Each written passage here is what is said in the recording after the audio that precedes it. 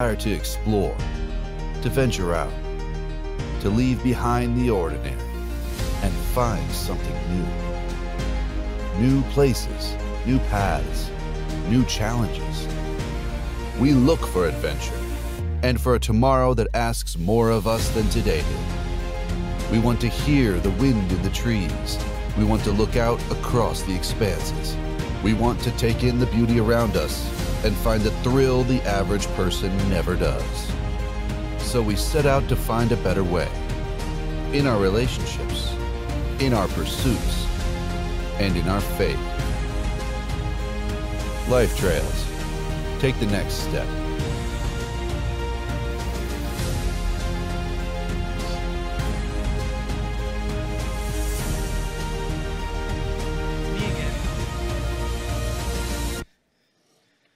That was your opportunity to leave that video if you needed to.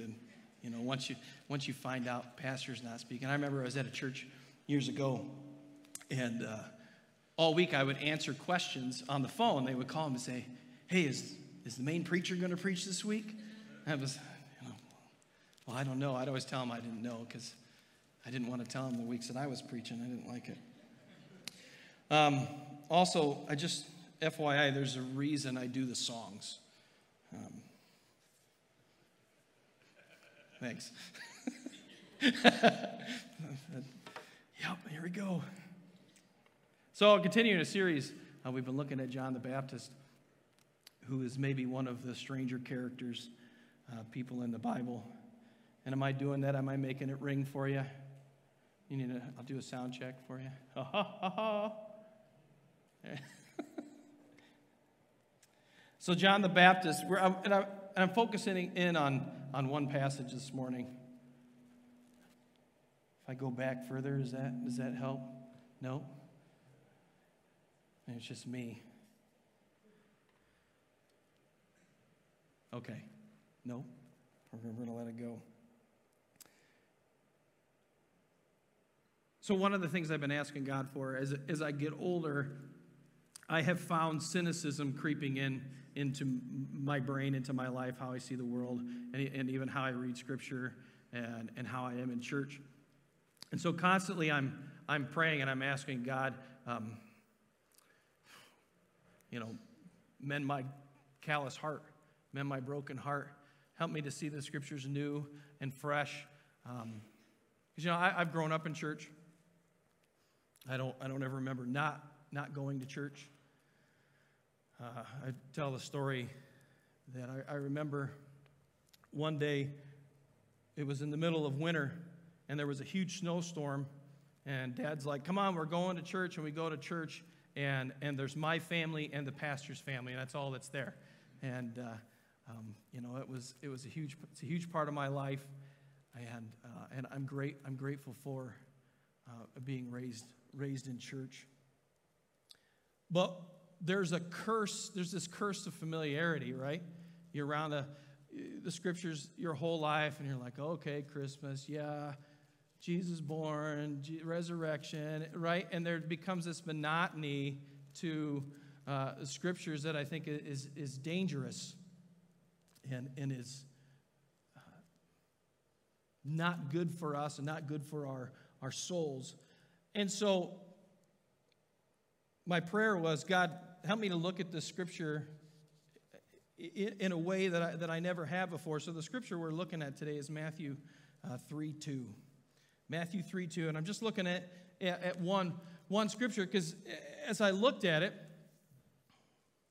God answered my prayer, and I read this, and I realized, I don't know if I understand this at all. I've read it 100 times, and I looked at it in a way, if we could throw that up there, that Matthew 3:2. And it says, in those days, John the Baptist came preaching in the wilderness of Judea, repent, for the kingdom of heaven is at hand. And we've heard the Scripture 1,000 times, haven't we? And we almost kind of just dismiss it. We just dismiss it. So John the Baptist, who is this guy? I know we've been talking about him for weeks, but I know that every week there might be somebody here who hasn't been here or who's never been to church. A couple things about church, just as a rabbit trail. Church is a place for people that don't have it all together. Church is a place for people that recognize their brokenness. And what we do as a people is we have decided that this Bible is truth and that we can build our lives on it, that we know the Creator, Jesus, through this, and we do our best to live our lives by the Bible. That's what we're trying to do. The Bible's divided into two sections. You have the Old Testament and the New Testament, or the Old Promise and the New Promise. And the big difference between the two is that the Old Testament is before Jesus, and the New Testament is Jesus and after. And so John the Baptist, who was he? He's kind of the last of the Old Testament crazy prophets. Okay, and if you've ever gone through and paid attention to what some of these prophets in the Old Testament, what God calls them to do. Well, first of all, so a prophet is somebody who foretells and forthtells. Okay, there's those two things. So the foretell is usually they say something that's true.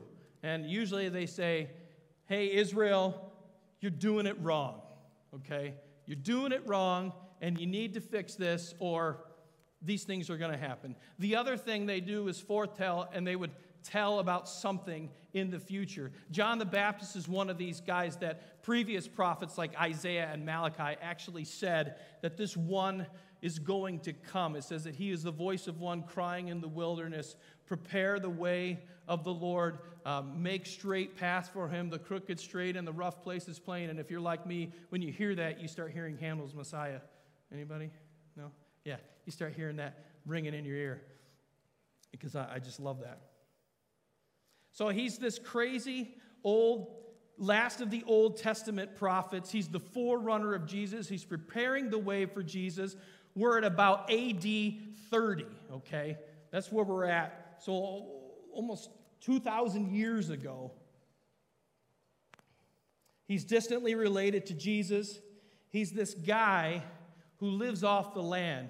He's like, if he walked in here, security would come and say, excuse me, sir, can we help you? You know, I think we would be unnerved by this guy. He lived off of locusts and honey, which is apparently, if you live in the desert and you're super poor, back then this was not abnormal, not an abnormal diet.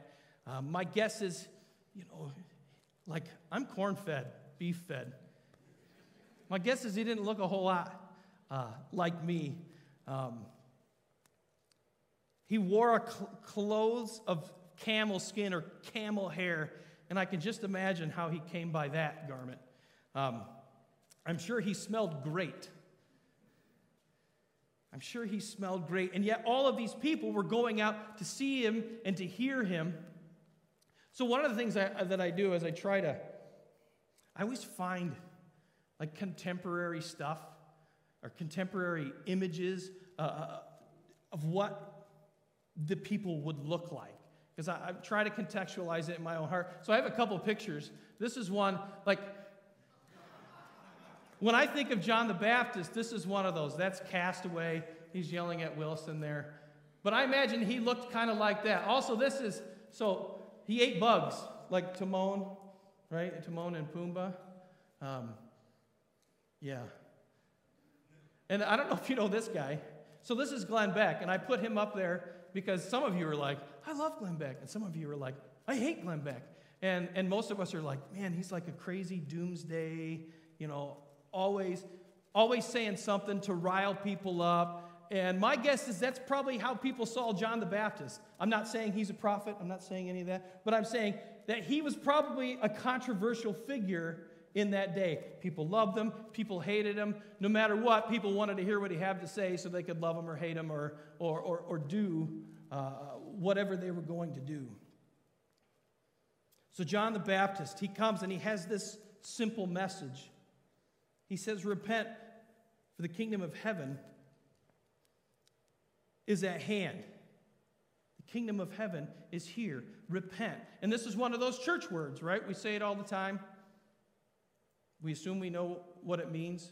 And you ever say a word enough, you keep saying it, all of a sudden it sounds like gibberish and you don't know what it means? I feel like I've gotten there with the word repent. So I looked into, what does this mean? It means to change one's mind. Okay, it comes from a Greek word that I won't pronounce for you because I'll pronounce it wrong. But to change the direction of your life. John is saying the direction you're walking is the wrong way. You're going the wrong way down a one-way street. And just recently, my son and I were camping down in Tennessee, and we had to run out to jump in the car to get some supplies. And I turned onto this 4-lane divided highway. It has the concrete wall in between. And I'm driving along, and people are honking at me. And what's their problem? Well, I was going the wrong way. And Isaiah's like, Dad, what are you doing? Isaiah, your dad's a ditz. I was going the wrong way. And in that moment, I needed to repent. I needed to turn around and go a different direction. He's telling the religious leaders of the day, particularly the Pharisees, and what they thought is they could usher in this kingdom, the kingdom of heaven, as long as they followed all the rules in the Old Testament. And to make sure they followed all the rules, they came up with like 608 more rules to make sure that you followed those rules. And if everybody follows those rules, then Messiah will come, kingdom will come. It'd be great. And so they took it upon themselves to go around and make sure that everybody was following the rules, right? I think sometimes I do that. Well, I'm a parent, right? So I do that a lot. Sometimes that bleeds on other people. We're always trying to fix other people. John the Baptist says that we need to repent of that. We need to go a different direction.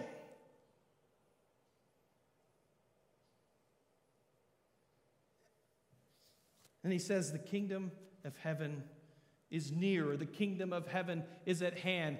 In the book of Matthew, it says this over and over again. Jesus is constantly, it says that, it'll say he's proclaiming the gospel of the kingdom. And it's over and over and over again in the book of Matthew. It's also referred to as the kingdom of God in other books.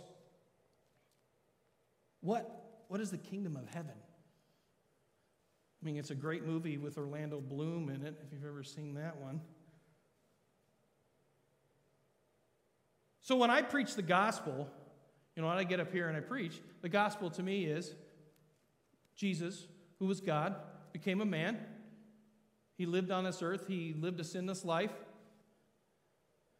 He died on the cross for our sins, and he conquered death and the grave when he rose again. And we need to believe in him, right? That's the gospel. So what was John preaching? What was Jesus preaching? Because none of that stuff had happened yet. And it's one of those things, I've read this 100 times, and I never asked that question. So what did their sermons sound like? What did their teaching sound like? What was John and Jesus preaching? So I looked for the gospel in the Old Testament. It's there. So there's this Hebrew word. It's called basar. And I don't know why I tried to pronounce that, but I did. I'm sure that's wrong. And it means, it's a verb, to proclaim, to announce. It's often translated as glad tidings of great joy. And then that word in Greek got translated to a verb, evangelizo. And then that word turned into a noun, because it was spoken of so much, the specific gospel of Jesus, that it turned into a noun of gospel. And then they translated into Anglo-Saxon Godspell, which I didn't know that. I didn't know where that. So Godspell, and then it got shortened to gospel. So that's where we get our English word for gospel, which, has a freebie for you. So I looked in the scriptures to see specifically what did Jesus and John know? Where were they preaching from? There's several passages. We're going to look at 3 passages in Isaiah. And then I'm going to say some things, and then we'll be done. And we can go grill. So in Isaiah chapter 40, Isaiah is another one of these crazy prophets, and he's writing to the people of Israel. They are in exile, which means they are not living in their homeland. It has been taken over. It has been destroyed. Their holy city lies in ruins, and they're in a foreign land. And Isaiah writes this. I'm going to read a lot of scripture. It's good for us. Let it wash over you. He says, "Go up to a high mountain, O Zion, herald of good news." That's our gospel. "Lift up your voice with strength, O Jerusalem, herald of good news. Lift it up. Fear not. Say to the cities of Judah, behold your God. Behold, the Lord God comes with might, and his arm rules for him. Behold, his reward is with him, and his recompense before him. He will tend his flock like a shepherd. He will gather the lambs in his arms. He will carry them in his bosom, and gently lead those that are with young." What is Isaiah saying in this passage? He's saying the gospel is, here is your God. God has arrived. He's here. He has strong arms. He's going to take care of you like a shepherd takes care of his flock. God has arrived. He's got you. In Isaiah chapter 52, again, the people are in exile. They're in captivity. The religion is being mocked. And God, through the prophet Isaiah, says, "Awake, awake, put on your strength, O Zion. Put on your beautiful garments, O Jerusalem, the holy city. For there shall no more come into you the uncircumcised and the unclean. Shake yourself from the dust and arise. Be seated, O Jerusalem. Loose the bonds from your neck, O captive daughter of Zion. For thus says the Lord, you were sold for nothing, and you shall be redeemed without money. For thus says the Lord God, my people went down at the first into Egypt to sojourn there, and the Assyrians oppressed them for nothing. Now therefore, what have I here, declares the Lord? Seeing that my people are taken away for nothing, the rulers wail, declares the Lord, and continually all the day my name is despised. Therefore my people shall know my name. Therefore in that day they shall know that it is I who speak. Here I am. How beautiful upon the mountains are the feet of him who brings good news, who publishes peace and brings good news of happiness, who publishes salvation, who says to Zion, your God reigns. The voice of your watchmen, they lift up their voice. Together they sing for joy. For eye to eye they see the return of the Lord to Zion. Break forth together into singing, you waste places of Jerusalem. For the Lord has comforted his people. He has redeemed Jerusalem. The Lord has bared his holy arm before the eyes of all the nations, and all the ends of the earth shall see the salvation of God. Isaiah says that the gospel is this: your God reigns. People of Israel, you're in captivity. Things are not going well for you. But know that your God reigns, and he sees your predicament, and he's on the way.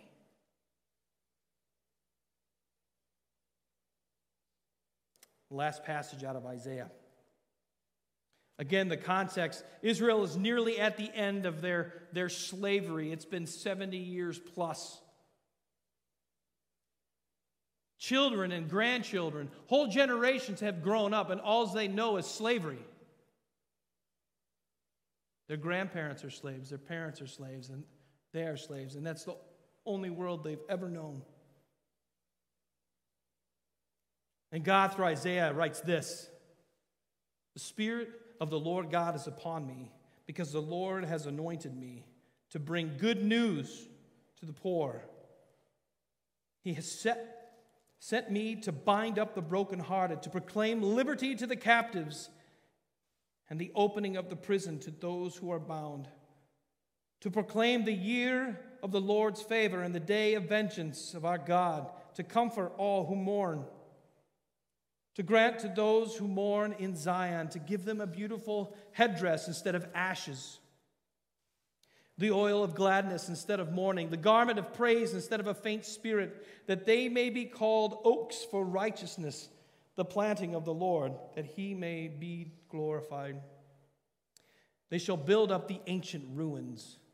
They shall raise up the former devastation. They shall repair the ruined cities, the devastation of many generations.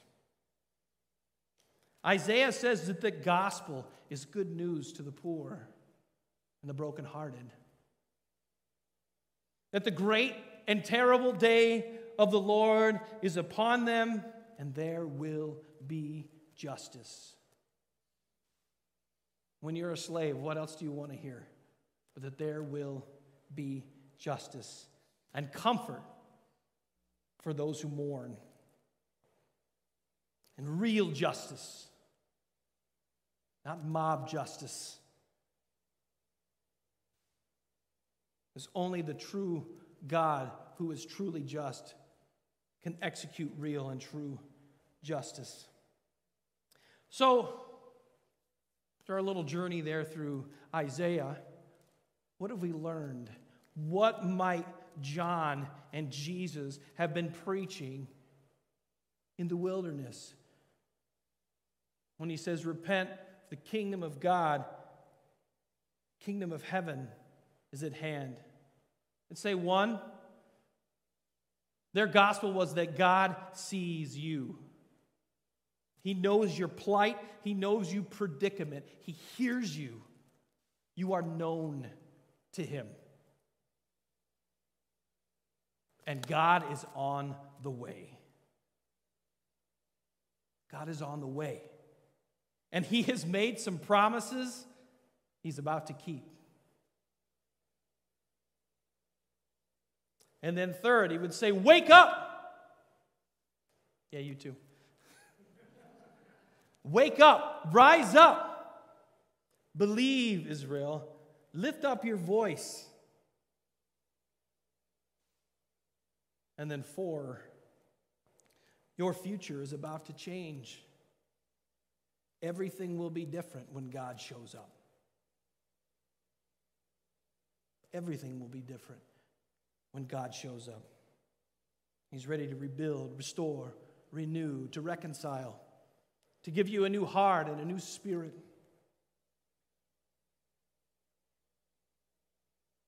And I think about those four things: the predicament, the announcement, the awakening, the change. And then I think about us as people, as humans. And what is the gospel for us? What is the good news, the proclamation? It's that God sees our predicament as human beings. He sees our brokenness. We live in a broken world. We live in a world that is fueled and ruled by sin.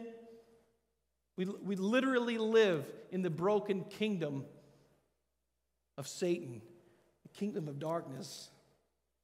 Because we forfeited our right to have dominion over this world through Adam and Eve when they chose to go their way and not God's way, when they chose to disobey.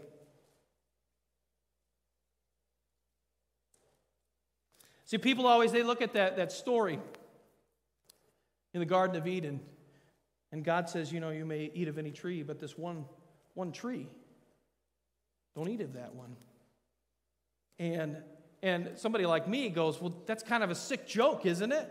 I mean, if you tell me to not do one thing, that's the only thing I want to do. And that's all I'm going to think about. But there's this idea, I had somebody tell me one time, he goes, think of that tree in the garden. So when I was a kid, there was no phones. There was no cell phones. There were phones. They were all tethered to a wall, and you didn't have them in school, right? And so if you wanted to write a note to somebody, you took out this thing. It's called paper, and you used a writing utensil of some sort. And there would be a girl a couple aisles over, and you liked her, and you wanted to know if she liked you, so you'd write a little note that says, "Do you like me?" And you do the 2 check boxes, right? Check yes or no. And you fold it up. And, until it's like this small. And you psst, hey, give it to her. And she gets that. And she opens it up. And this is usually the look I got. Right? So when God, he put that tree in the garden, it's like him sending a little love letter, a little note. It says, do you love me? And you know what we did? We took that. And we checked no, and we sent it back to him. And we went our own way.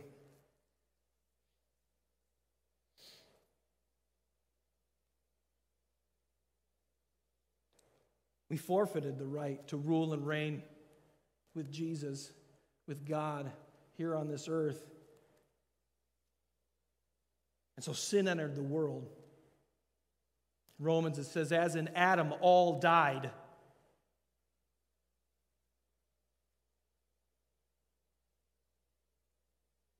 But the kingdom of heaven is coming. So this is the God is on the way. The kingdom of heaven is coming, and it's already here. The king is Jesus. What is the kingdom of heaven?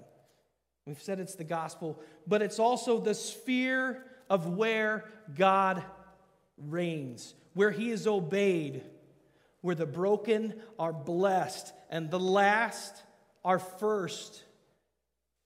Like Brennan Manning says in his book, Ragamuffin Gospel, he says, where we are all beggars looking for handouts of grace, and God gives them out freely. Where wrongs are righted and justice is done, the kingdom is where we find that thing we have longed for, like that precious pearl. Like that treasure that you find and you go and you sell all your possessions so you can buy the land where that treasure was found. And these are stories that Jesus tells about the kingdom of heaven in the book of Matthew. He will rescue us from our slavery to sin and break the chains of captivity from the kingdom of darkness. He will bring the rule and reign of God and his kingdom back to earth, first in us, his church. And then in the New Jerusalem, physically, where God will come in Jesus and he will rule and reign. God is on the way, and he says to us, he says, wake up, see the truth of my word, repent. Stop walking the way you're walking and turn. Rethink your life, literally what it means, and believe. And then the change happens. He calls us to pursue holiness. What is holiness? Holiness is living like Jesus and not living like everyone else. Literally means to be separate from. And that's what he calls us to live in a way that is different. And we have an example. We have that example in the person of Jesus. And as we pursue holiness, we bring kingdom living to this earth. You ever think about in the Lord's Prayer? Our Father who art in heaven, hallowed be thy name. Thy kingdom come, thy will be done on earth as it is in heaven. What are we doing here? We are bringing kingdom rule and kingdom living here. In heaven, all obey God. And we want to bring that culture, that lifestyle, that hope, we want to bring it here. And it starts right here, in here, with us. Our prayer is that this world will be filled with a people who obey God.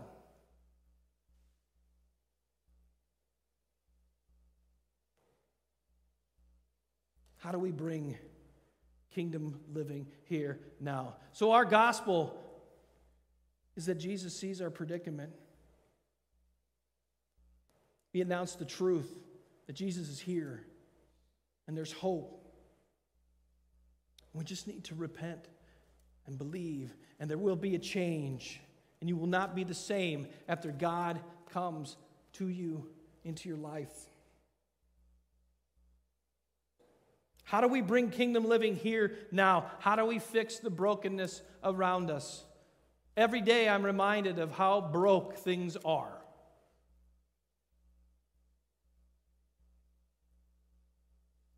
And the world has no answers. They'll tell you they got answers, but they don't.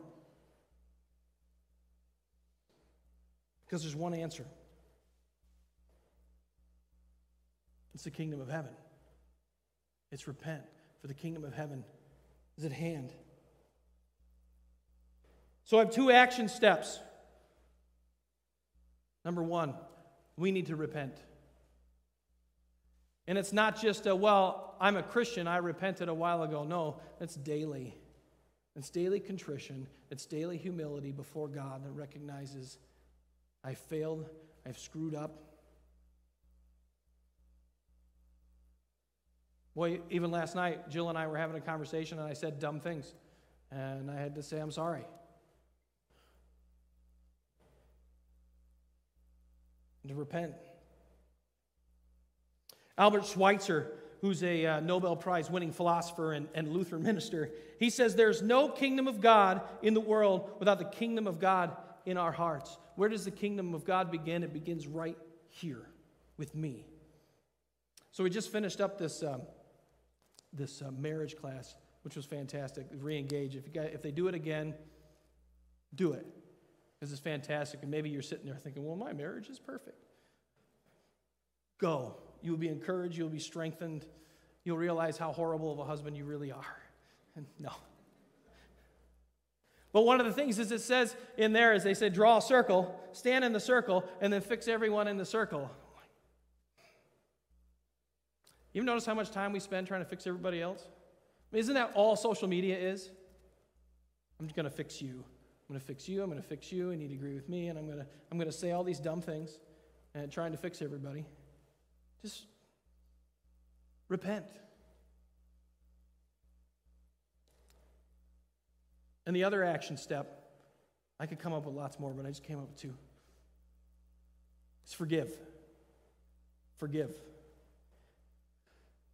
It's like the Christian superpower. Because God has forgiven me, now I can forgive all the time. Anybody I want. You wrong me, I can forgive you. And that doesn't make any sense. The power of forgiveness and asking for forgiveness is unbelievable. You've been wronged by somebody. You've been hurt grievously. The only way to heal is to forgive. Now you're saying, well, I can forgive, but I can't forget. I'm not asking you to forget. But I'm saying that no longer hold those people accountable for the wrong they've done you. And that might be a daily, hourly, every minute thing of forgiveness. And then that anger and that frustration and that hurt comes back as you think about it or something triggers you. And you got to forgive again. You got to forgive. And the more you do it, the better you get. Man, if we were known for one thing as Christians, like, man, those people are crazy. They forgive everything.